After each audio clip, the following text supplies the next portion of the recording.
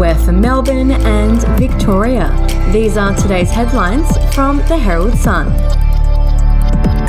Crowds at Melbourne footy matches and major events are in doubt as health authorities investigate the increasing ease of COVID's Delta strain to spread at stadiums. Evidence has emerged indicating the virus spread among rugby supporters entering Amy Park for last Tuesday's Wallabies match and footy fans within a bar at the MCG on July 10th. The Herald Sun understands Victoria's health chiefs plan to review sporting, theatre and major events crowds amid fears Delta's spread cannot be limited by previous measures, including empty seats separating spectators.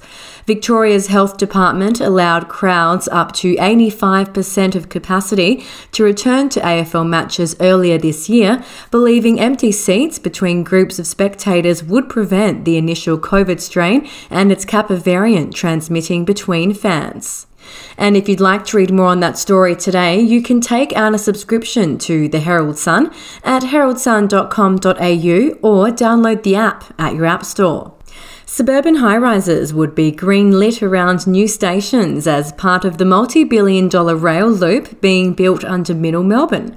The Herald Sun has learnt that planning rules for some of the 6 suburban rail loop station precincts, Southland in Cheltenham, Clayton, Monash, Glen Waverley, Burwood and Box Hill, could pave the way for high-density housing towers.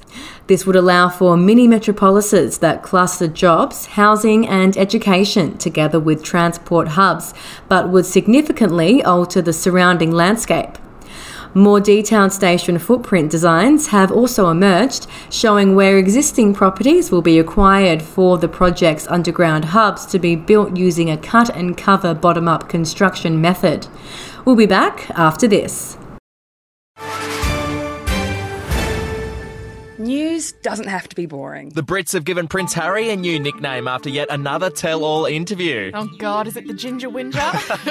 Let the team at news.com.au get you up to speed each day with their podcast, From the Newsroom. A couple were busted joining the Mile High Club. Well, I guess they can't play Virgin anymore. Politics, sport, red carpets, royals. Get all the goss in just a few minutes. Follow From the Newsroom wherever you get your podcast from. Parents are sexually abusing their own children in lockdown, with calls for help soaring 50% this year as COVID-19 restrictions help pedophiles cover up their crimes. Reports to Kids Helpline over family sexual abuse have soared 70% in Victoria, where 150 children called the hotline for help between January and June. Shocking new statistics reveal that sexual abuse and incest between parents, children and siblings has risen an average of 50% across the country. And Carmen Machucha is famous among her family for her good cooking, cheeky attitude and fighting spirit. Believed to be Australia's oldest woman to survive coronavirus, she triumphed over the deadly disease and will today celebrate her 100th birthday. The centenarian, who speaks fluent Tagalog, Spanish and English, was born in the Philippines before migrating to Australia in the 1960s. She contracted COVID from a worker in the Arcare Maidstone nursing home in May this year and was rushed to hospital.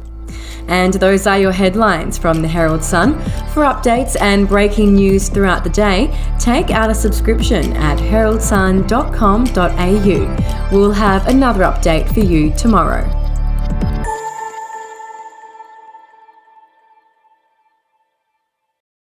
I'm Andrew Rule, the host of the podcast A Life and Crimes. Here are some of the things that we've been talking about the last few weeks.